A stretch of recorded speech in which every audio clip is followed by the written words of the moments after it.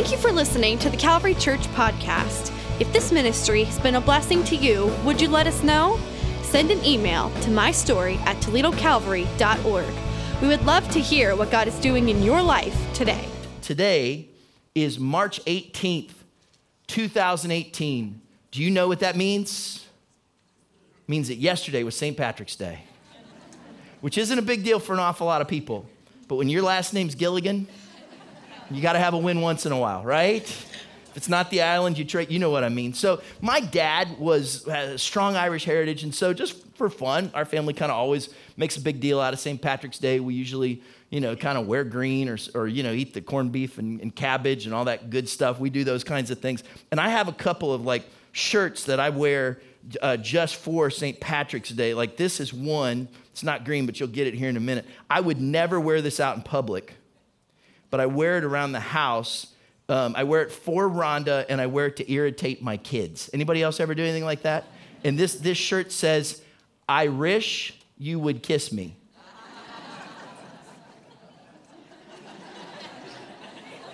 Then, I'll be home later. I got this one just this year. In fact, the tag's still on. I haven't worn it. It's just got all these shamrocks on it. This is an irritating, annoying shirt, isn't it? I didn't get a chance to wear it yesterday, but I pledged to wear it all day today, baby. So this is my late celebration for St. Patrick's Day. And it's just kind of fun. It's an interesting day, but we can have a tendency to forget, and I know we've talked about this before, what the real story of St. Patrick's Day is. The truth is, it's not just about, corned beef or wearing green or shamrocks or leprechauns. The truth is, Patrick was a young man who was born into great privilege in England. He was kidnapped by the Irish, who at that time would have been considered barbarians. They took him from England to Ireland. He was made a slave, and he was there for years until he had, and if you read the story, it's fascinating, a miraculous divine escape and deliverance from Ireland, went back to his home in England, and then when he was back in his home in England, God called him miraculously and divinely to go back to Ireland, to be a missionary to the Irish, to do what would just not make sense. Why would you be a slave, escape, and then go back? God called him to go back, and like they say, the rest is history. Patrick's influence charted the course for the Irish people, and if you've read the book, there's some truth that says that how the Irish saved civilization. I happen to like that. They say that. Why? Because one person was willing to allow their life to go through a process that just did not make sense.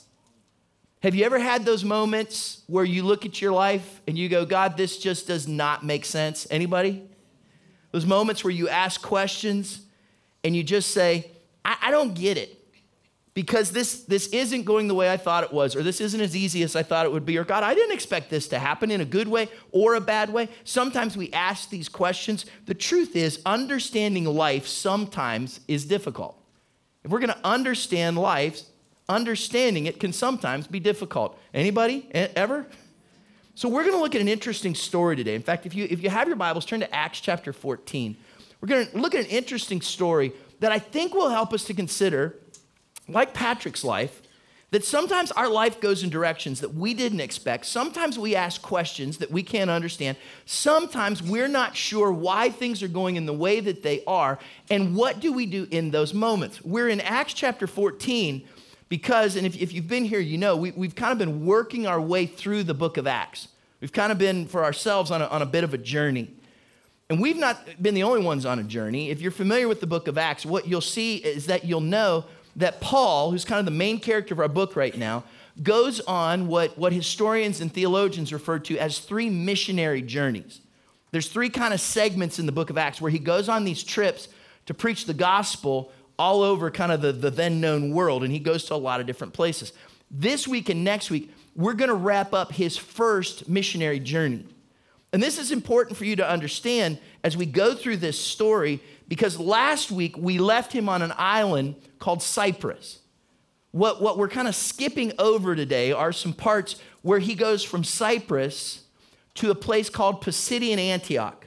From Pisidian Antioch, he goes to a place called Iconium, And from Iconium, he goes to a place called Lystra or Lystra. People say it in different ways. That's where we're going to land today in Acts chapter 14. It would be like if you're in Cincinnati and you drive and maybe you stop then in Dayton on 75 and then you kind of go up through Lima to Findlay to Toledo. Does that make sense? Like that's the journey that he's been on. Pisidian Antioch, Iconium. Now he's in a place called Lystra. As he's on this journey, this will be relevant as we go back in our story here in just a few moments. And watch what we read here. Acts chapter 14, verse 8. In Lystra, there sat a man who was lame. He'd been that way from birth and had never walked. He listened to Paul as he was speaking, and Paul looked directly at him, saw that he had faith to be healed, and called out, "Stand up on your feet." At that, the man jumped up and began to walk. That's a pretty cool story. This guy who had never walked before. But it causes us to ask some questions, right? If you really dig in, start thinking about this. Some of this you kind of wonder, you go, well, why was this guy lame? Like in the big scheme of things, was it like a birth defect? Had something happened to him? Had his parents done something wrong? Like physically, had they not taken care of him in a certain sense? Maybe even prenatally, or maybe even had they done something wrong that spiritually, maybe this was even punishment of some kind? I mean, we start asking all kinds of questions like, why would this happen? And then you ask the question, what does it mean when the passage says he looked right at Paul and Paul saw that he had faith? What's that mean, to have faith to be healed? What kind of faith is that? And then let's ask this question, why that guy? Like, I'm sure he's not the only person in need of a miracle that heard Paul speak that day or any other time. Why was he the guy? Look, there's a lot of questions that we can ask that we don't have an answer to. I don't have an answer to any of these things. Here's what I know when I read that, though, that God can do the miraculous for those who have faith in him. And sometimes I have to push past the questions and believe what I know to be true, that God can do the miraculous for those who have faith in him. How do I know that to be true? Because I've talked to some of you and you've told me the miraculous that God has done in your life. Because I've watched even in my own life the times when God did supernatural things that could be explained in no other way. Physical healing that's come to my body, provision and protection. I know that when we put our trust in God, God can do the miraculous. Raise your hand if you've experienced that in your life, and you know what I'm talking about, right? He does that. Good, I thought it was just me, right? That's true about God. But what's interesting is the fact that he does the miraculous is only the beginning in this story. Watch this. Go to verse 11, Acts chapter 14. Then the crowd saw what Paul had done. They shouted in the Lycaonian language, "The gods have come down to us in human form." Barnabas they called Zeus, and Paul they called Hermes, because he was the chief speaker. The priest of Zeus, whose temple was just outside the city, brought bulls and wreaths to the city gates because he and the crowd wanted to offer sacrifices to them. Couple interesting things in this story. One thing that's unique here is so far in the book of Acts, when we've seen the disciples go places, they've gone primarily to Jewish places. This isn't a Jewish place. This is a Roman city in Lystra. In fact, it's a very unique Roman city. At that time in history, the city was less than 100 years old. Like it had just recently been founded. So it was very heavily influenced by the Roman Empire with very little Jewish influence that we see here in this story. That's important as we keep moving through this story. Now, one of the things that happens then is when they see Paul and Barnabas, and Paul speaks this word to this dude, and this dude stands up and is healed, which is pretty significant. He'd never walked before. He didn't have muscle strength. He didn't have bone mass, and then God restores him immediately. They watch this and go, this is supernatural. These aren't normal people. They must be gods. See, these were people that were attached to Roman mythology. And so the only way they knew how to explain what was supernatural was to kind of hook it back up to their story. So they assumed that Barnabas was Zeus because they could look at Barnabas and see that he was kind of in charge of the group for some reason, and Zeus was the head god. And they thought Paul was Hermes because Paul did all the talking. And in Roman mythology, Hermes was the messenger of Zeus, the one that would speak. He was the speaker. And so they said, this must be Zeus and Hermes. And we look at this and say, oh, what backwards people they were. that they would believe something like that? Well, look, it goes even deeper for them. What you don't get just from a simple reading of Scripture is that locally, in that part of the world, there was a legend that was attached to their mythology. Now, this isn't true, right? It was a legend. It was just a myth. It was attached to their mythology. And if you're looking for it in the Bible, some of you are going to start looking. It's not there, right? It's not a biblical story. But there's a story that was attached to that part of the world that said that at one point in the past, Zeus and Hermes, those two gods, had appeared in human form, that they had come to that part of the world, and when they did, they went from house to house. They went door to door, and they were dressed in a shabby human form, nothing impressive. And they would knock on doors, and they would ask people if they would give them rest and if they would feed them. And the legend says that there were 1,000 homes that turned them away. And they finally came to the home of a poor farmer named Philemon and his wife, whose name was Bacchus. And when they knocked on the door, Philemon and Bacchus took them in and cared for them. And when they did, and this is a legend, right? This didn't happen, but this was what the people believed at this time. When they did, Zeus and Hermes made themselves known to them, took them up on a high mountain to protect them, and when they did, a flood came through and devastated that whole region. This was the legend that they believed. And then their little house turned into a marble temple on a high mountain. Like, this is the story. So this is what these people had been taught. This is what they believed about their mythology. And if this is what they thought about Zeus and Hermes, and Paul and Barnabas show up and work a miracle, wouldn't it be natural for them to think that maybe Paul and Barnabas were Zeus and Hermes come back in physical form? Does that make sense? Now they're not so simple and backwards, are they? See, they had a story. And when they saw something that they couldn't understand, they tried to force it and fit it into their story. The truth is, we do the same thing. We think of the way that we think life should be. We think of the things that we've been told, the things that maybe our culture or TV or our upbringing or people have said, look, this is what matters. And then even when God's doing something in our life, we try to force it into our story. Know this, we tend to idolize the things that fit our story.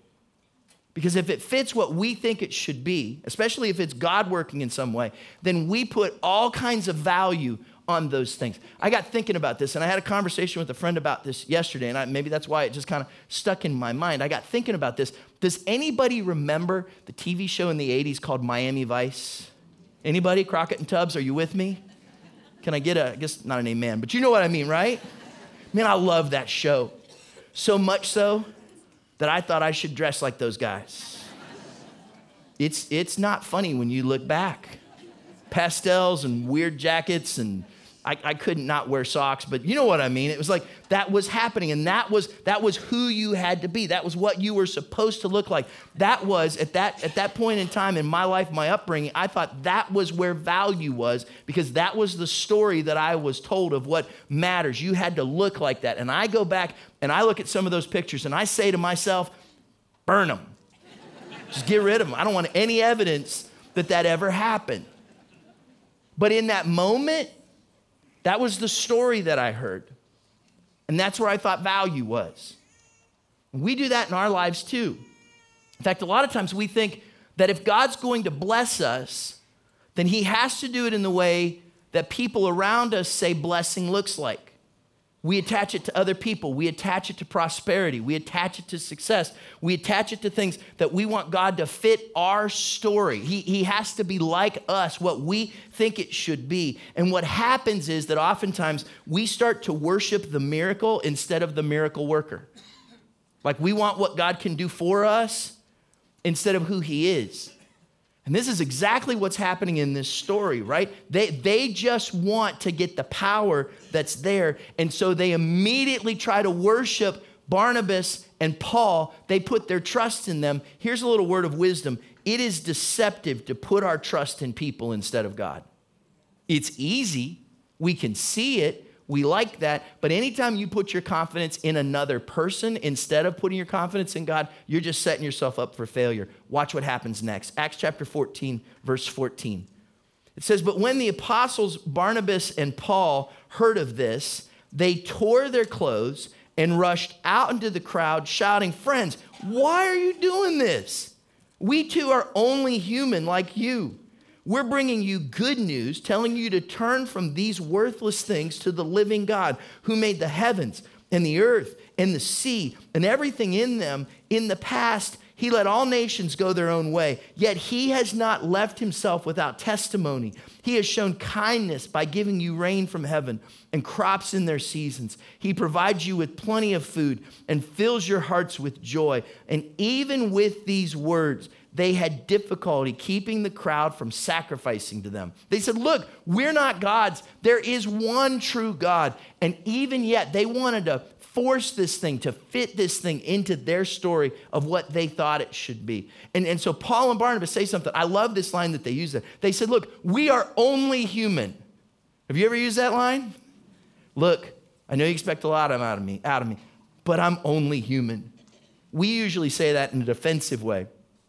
We usually say it to try to get out of doing the dishes. Can I get an amen, right? Look, I do it, but I'm only human. We say it in a defensive way. What Paul and Barnabas are saying, and they're saying it with passion, right?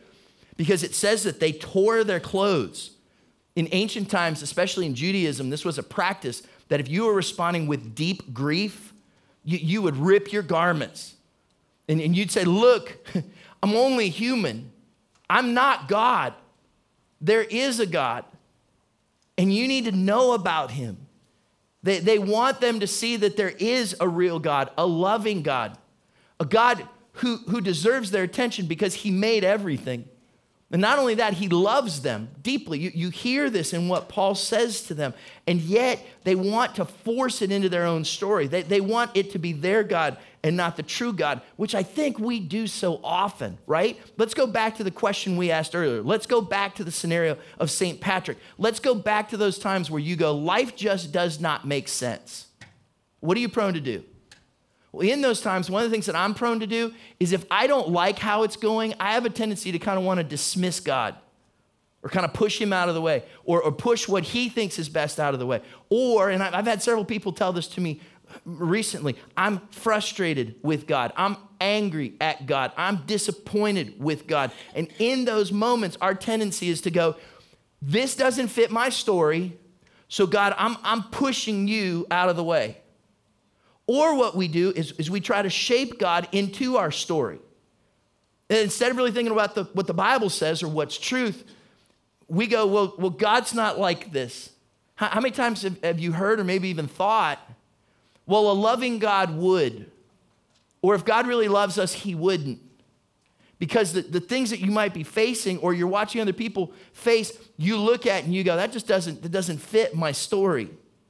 And so that same struggle that they had in Lystra 2,000 years ago is a struggle that many of us still face today. And we get to this crossroads. You see it here with the people where they're hearing the truth from Paul and Barnabas and they have to decide what to do with it. It's in that moment that a curveball kind of steps in. Watch this, Acts chapter 14, verse 19. Then some Jews came from Antioch and Iconium and won the crowd over. Let's stop for a moment. We're back to where we began, right? Paul's been on a journey. He started in Cyprus, then he went to Pisidian Antioch, which we just heard about. Then he went to Iconium, which we just read about, before he came to Lystra. It would be like saying, then some people from Lima and Findlay rolled up to Toledo, right? It's this journey. And so these people from out of town, and what's good to know, we'll see this in just a moment, these are people from out of town who have already dismissed Paul and Barnabas. In fact, they pushed them out of their towns. They told them to get out of here. Paul and Barnabas had to leave for the sake of their own lives. These people show up now in Lystra, right in the middle of this scene. Acts chapter 14, verse 19. Then some Jews came from Antioch and Iconium and won the crowd over. They stoned Paul and dragged him outside the city, thinking he was dead. But after the disciples had gathered around him, he got up and went back into the city. And the next day, he and Barnabas left for Derbe. That's an interesting story. Like, part of this that gets me is that they stone him, right? That's a brutal public execution. They drag him out of the city. They leave him there. They think he's dead. The disciples come around him, and he just pops up. That's something that we don't know what happened. Like, was he dead and God healed him? Was he injured and he had to recover? Did they pray and then that's what happened? We don't know what happened. We just know this. It looked like he was dead, and then God brought him back to life again. Something that's important to see here. If you were here last week, you know we talked about spiritual victory. We talked about the fact that when Paul and Barnabas faced opposition, Paul spoke a word of prophetic truth, and the tide turned, and they won in the moment. Does anybody remember that? Like, it was this beautiful thing. Now, then they go to, right, from Cyprus, we're talking about the journey up 75, right? From Cyprus to Pisidian Antioch. Pisidian Antioch, they get kicked out. They go to Iconium. In Iconium, they get kicked out. Now the people from those two places come to Lystra and beat him up and leave him for dead. Does that sound like victory? Not always. Get this. Don't be surprised by opposition. Look, it's not the first time we've said it in the book of Acts. It won't be the last time as we watch this story. But I want you to see this because we get discouraged way too quick. That when we're moving forward in what God has for us, there will be opposition. Life comes with it. Faith comes with it. Raise your hand if nothing bad has ever happened to you. Yeah, that's what I thought. Right? Because it's all of us. We all face opposition. And yet this story reminds us that God is still there. Saul was left for dead and was back to life. Remember, sometimes we win only after it seems that we have lost. There are times when we win only after it seems like we've lost. And yet, we've got this crazy story. Paul and Barnabas go to Lystra, and there's a miraculous healing. That's good. And then they think that they're gods, Zeus and Hermes, and that's bad. And so then Paul has an opportunity to preach the gospel to them, and that's good. But then they still want to worship them, and that's bad. And then the bad guys roll in from out of town, and that's even worse. And then they stone him, and that's bad. And then Paul comes back to life, and that's good. This is a crazy story, isn't it? This isn't the worst part. The worst part, to me, the saddest part of this whole story is the last sentence when it says that Paul and Barnabas left. They're gone.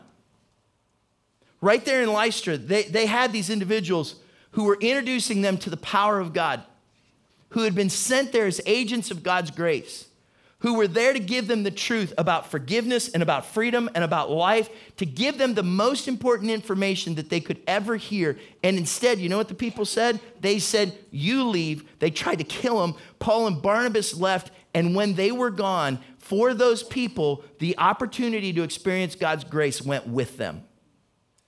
That's a sad story. And there's a reality here that I don't want you to miss, that when you dismiss God's presence in your life, you miss out on gifts of his grace. When you try to push God away, when you do nothing but resist something, when you try to force him into your story, you miss out. Now, I'm not saying that you miss out completely on God's grace, because God has amazing grace. Aren't you glad for that? But there are things in the moment that he might want to do in your life, and that when you dismiss him and you push him away, you miss out on the gifts of God's grace. Who were these people that rolled into town? These Jews from Antioch and Iconium? I can tell you who they were. The people that thought Paul and Barnabas were gods, they had no idea what the Jewish scriptures were. But these guys that rolled into town, the bad guys from Findlay and Lima, I hope you're not from Findlay and Lima, sorry about that. But the bad guys that rolled into town, they were Jews. They knew the Old Testament. They knew the Jewish scriptures. And when Paul came to their town, they didn't like it because Paul was threatening their leadership. Paul was changing some things that they didn't want to see change. Paul was putting at risk the power that they had. And when he did, they fought against him. Here's why. We are threatened by what we do not expect. When things catch us off guard, when it's not the way that we want, we're threatened by those things. A couple weeks ago, I was... you know that out in the atrium, there's that bridge that kind of connects the two sides of the building. Do you know what I'm talking about? that walkway that's kind of up above. All our offices are upstairs. And so I was walking across the bridge. I was going from one side to the other, and I had this important email, and I'd just seen it come in, and so I was trying to read it, and I'm walking. For the record, don't text and walk, all right? It's just a good thing. And so I'm walking doing this, and I had no idea that one of our staff members, and I won't mention Gail's name because I don't want to throw her under the bus, but she was coming the other direction. I never saw her there, and she decided not to let me know that she was coming. She decided to walk straight towards me. And when I finally saw her, and I can't fully remember because I think I went unconscious for a second. I think she just did something real super, like just go boo or something like that. And she scared me to death. Like, I'm lucky I didn't jump right over that bridge or throw her over the bridge or something. Like, I was just scared to death. I put my dukes up because when something comes that you don't expect, it threatens you, right? In fact, this is no joke. I woke up the next morning, I'm like, why is my neck sore? It's because my whole body went into, I was going to take her out, right? Because that's what happens. Sorry if you're here, Gail. We love you. But here's the deal. When something comes that threatens you, you don't expect it, you respond with a pushback because we push back what we do not like. And let's just be honest. Life sends an awful lot of things that we do not like. And so we push back against these things. The people in Lystra that thought the apostles were gods pushed back because it didn't fit their story. The people in the other cities, the Jewish people, who didn't like that Paul and Barnabas were trying to change things up on them, pushed back because they did not want to see them lose what they had. Look, when we push back against God, we miss out on the gifts of his grace. And you'll see this. I challenge you to read chapters 13 and 14 for yourself because we've skipped all kinds of stuff. In fact, in chapter 13, Paul preaches this classic sermon on what the gospel is. We've kind of missed this, but he talks about God's grace. And I want you to see just a little bit of that sermon because when he brings it down to the very close, and he's talking to these Jewish people, right? This is 2 cities back. This is back in Lima, right? He's preaching to them there. And as he's preaching to them, listen to what he says because he does not want them to miss this. And can I say this? Don't listen to my words here. Some of you need to listen to God's words through Paul. He says this in Acts chapter 13, verse 38. Therefore, my friends, I want you to know that through Jesus, the forgiveness of sins is proclaimed to you. That through him, everyone who believes is set free from every sin. A justification you were not able to obtain under the law of Moses. Take care that what the prophets have said does not happen to you. There's something beautiful there. And Paul just so clearly says to the people, look, there's a forgiveness that's there for you in Jesus. Look, there are for many of us, maybe in the past or maybe right here today, things in our lives that hang like a cloud over us, that follow us around like a heaviness because of what we've done or what's been done to us in the past. And Paul says to them, look, you don't have to live with that there's forgiveness and there's freedom. And it's not because of anything you did, it's because of what Jesus did. Look, I don't want to fast forward on Easter, but just so you'll know when you get here, this is how the story ends, right? Jesus dies. But he dies on a cross because he loves you and for your sins. He pays the price so that you can have that forgiveness that Paul talks about. And then he not only dies, but he lives again because then that life comes to us. And it helps us not just live today, but it gives us hope for the long term, for the future, for eternity. And Paul says to them, this is beautiful. And I say to you, because some of you, whether you're in this room or you're watching on a screen somewhere, you need to hear this. That there's hope and there's freedom and there's forgiveness. And you don't have to pay a penny for it. Jesus paid the price. And it's available to you. And you can receive that. It's beautiful. And then Paul says to this Jewish audience who knows the Old Testament scripture, that's important, don't check out on this. He says to this Jewish audience who knows the Old Testament scripture, here's a warning, don't forget what the prophets said. And then he quotes something from the Old Testament. What he quotes comes from a prophet named Habakkuk. Sometimes some will call him Habakkuk, and you can argue over lunch over which one it is. I'm not sure. But Habakkuk lived 600 years before Paul, 600 years or so before Jesus. And he was living in Judea, in Jerusalem. And at that time, that part of the world was a mess. 600 years before Paul, the king in Judea was incredibly corrupt. And the religious system was thoroughly broken. And the morality was horrible. And Habakkuk was a very righteous man. And he was looking at what was happening in the world around him. And if you read the short book of Habakkuk, you'll see this. He and God have a conversation. God and this guy Habakkuk have this conversation. And when they do, Habakkuk's not happy because he's saying, God, what's happening doesn't fit my story. God, what's happening, I don't like, so I want to push against it. God, what's happening in my life, I don't see where there's any happy ending or how I can handle it. And so in verse 2, the first verse of Habakkuk is just kind of like this introduction. In verse 2, he gets real honest with God. Listen to what he says. Habakkuk chapter 1, verse 2, 600 years before Paul, 600 years before Jesus. He says, how long, Lord, must I call for help, but you do not listen? Anybody ever been there? Or cry out to you, violence, but you do not save. Why do you make me look at injustice? Why do you tolerate wrongdoing? Destruction and violence are before me. There is strife and conflict abounds. Therefore, the law is paralyzed. Isn't that a good line? The law is paralyzed, and justice never prevails. The wicked hem in the righteous, so that justice is perverted. Yes or no? Habakkuk is a happy guy. He's not a happy guy. And he spells it out. He says, God, I'm ticked.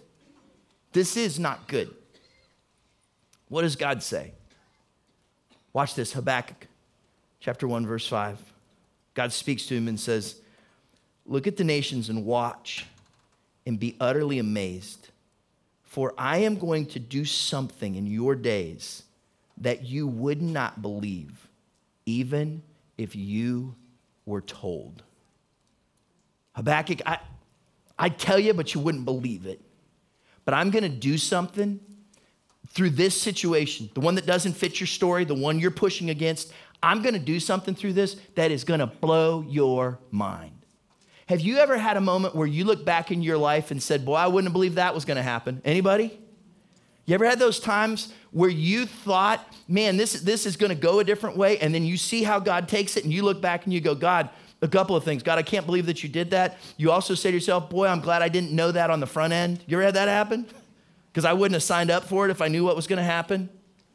And so God says to Habakkuk, who doesn't like his story, right? He says to him, Habakkuk, I'm telling you, I'm going to do something that you wouldn't believe even if I told you now. And so Paul, 600 years later, when he's talking to the people and this is in Pisidian Antioch, right? He's talking to these Jewish people. He says, Jesus brings forgiveness and Jesus brings freedom and Jesus brings his grace. Paul then says this, look, you scoffers, wonder and perish, for I am going to do something in your days that you would never believe, even if someone told you. He quotes that verse and says, look, I know that this is outside of your story. I know that this is hard for you to believe, but God says, if you'll trust me in this, I will blow your mind. What's interesting is in the very first verse of the book of Habakkuk, it says that he was given a prophecy or an oracle, which in the Hebrew is the same word for burden. Have you ever had something that you felt like you needed to say so urgently, you just had to say it? We use the phrase, I just have to get this off my chest. You ever been there? Anybody? Just me, praise God, right? You know those moments? The prophet says, I just got to get this off my chest. Can I tell you as I think about this, I feel like for some of you, I just got to get this off my chest. Habakkuk had no idea the deliverance that God was bringing. It wasn't easy. It was actually painful and difficult. But at the end, he looked at it and said, God, I could not imagine anything better than what you did. St. Patrick's life was a wreck, and yet God used him. You can literally trace it back and say God used him to mark civilization. Paul stood before these people and said, look, this doesn't fit your story, but I'm telling you, if you will trust God, he can change everything. Look, God will use his surprising ways to bring you life you did not expect. But you have to trust him. The saddest part of this story is that in city after city, because they didn't like it, they pushed Paul and Barnabas away. Can I ask you, please don't push God away in your life. Instead, I challenge you, embrace his grace. Embrace what he wants to do in your life. It might not be easy, but when you open yourself up, when you trust a God who says, look, I'm telling you, you wouldn't believe it if I told you. And you might have to get past your story. You might have to get past your preconceived ideas. But if you will, through God's grace, there is blessing there if you'll just open yourself up to it. When I was a kid, like all through high school, really, to be honest, I was a pretty picky eater. Like there were just certain things that I liked to eat, and I didn't experiment much outside of that. And so if people said to me, hey, do you want to eat some Chinese food? My typical answer was, I'm Irish. Right? I'm not going to eat Chinese because I don't know what that is. I like sweet but not sour, so why would you put the two together, right? That was kind of how I thought. And then I remember when I went to college, Rhonda was kind of like, well, hey, do you want to get some Chinese food? And I'm like, well, I'm Irish. I wouldn't eat that. And she basically just said, eat it, right? And tried it. Can I just give you a word of truth? I know what I'm having for lunch today. Sweet and sour chicken. Why? Because when I got past my own story, when I pushed past things that I didn't like or didn't think I liked or were unfamiliar to me, and I opened myself up to that, I found a blessing in my life that makes me say, hallelujah. Chad, are you saying that God's grace is like sweet and sour chicken? No. I'm just saying that sometimes the way that we respond to God's work in our lives is like immature, ignorant, selfish, rebellious me who said, because I can't make sense of this, I push it away. When instead, so many times God says, look, if you'll just embrace my grace, I know it doesn't make sense, but I'm telling you, I want to do something in your day that if I spelled it out for you now, you wouldn't even believe it. So I'm going to ask you just to bow your heads and close your eyes for a moment. Why? Because I want you to just be honest with yourself in this room, or if you're watching on a screen somewhere. Pastor John's just going to lead a simple song that we sing around here from time to time that says, Lord, you can have it all. And maybe today's the day when you need to say, God, I know what I'm going through right now doesn't fit my story, but it's yours, God. You can have it. Or maybe you're saying, God, I'm tired of pushing against you, so Lord, it's yours. Maybe there's something in front of you that's awesome. Maybe it's a great thing, but you wonder, can I handle this? It's a great day to say, Lord, I give it all to you.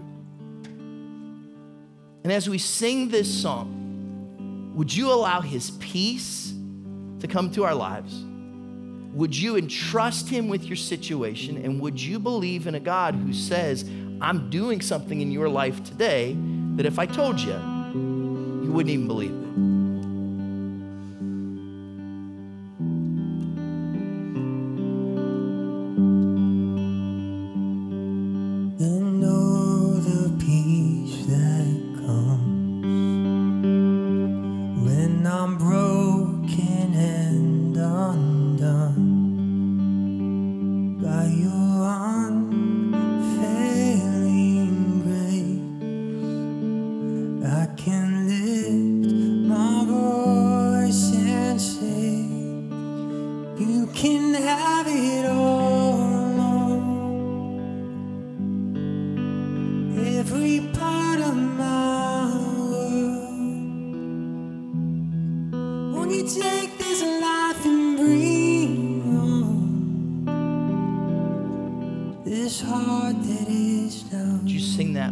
You can have it all, Lord. Oh, you can have it all, Lord. Every part of my world. take this life and breathe on